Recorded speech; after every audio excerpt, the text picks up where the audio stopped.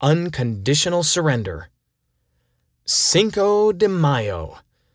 Americans celebrate it as a French invasion halted by Ignacio Zaragoza and his Mexican army. Why do Americans celebrate it? Because margaritas taste amazing, and because on May 5, 2000, Brian formally surrendered by finally responding with a letter. After 7 months of posted letters, Christmas cards, Christmas trees, and year 2000 parties involving fake letters, I looked forward to how we could end this saga with an unprecedented bang. A letter to end all letters.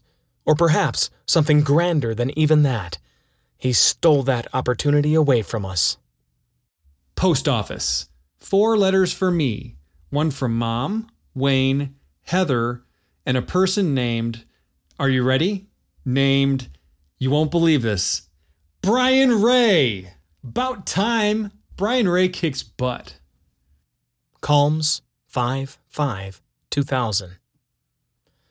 This conflict ceased. The feeling bittersweet.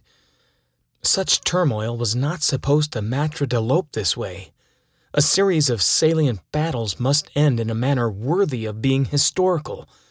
I sought to be Genghis Khan, and this would become my Great Wall of China, an unstoppable force meeting a popanadoxical object.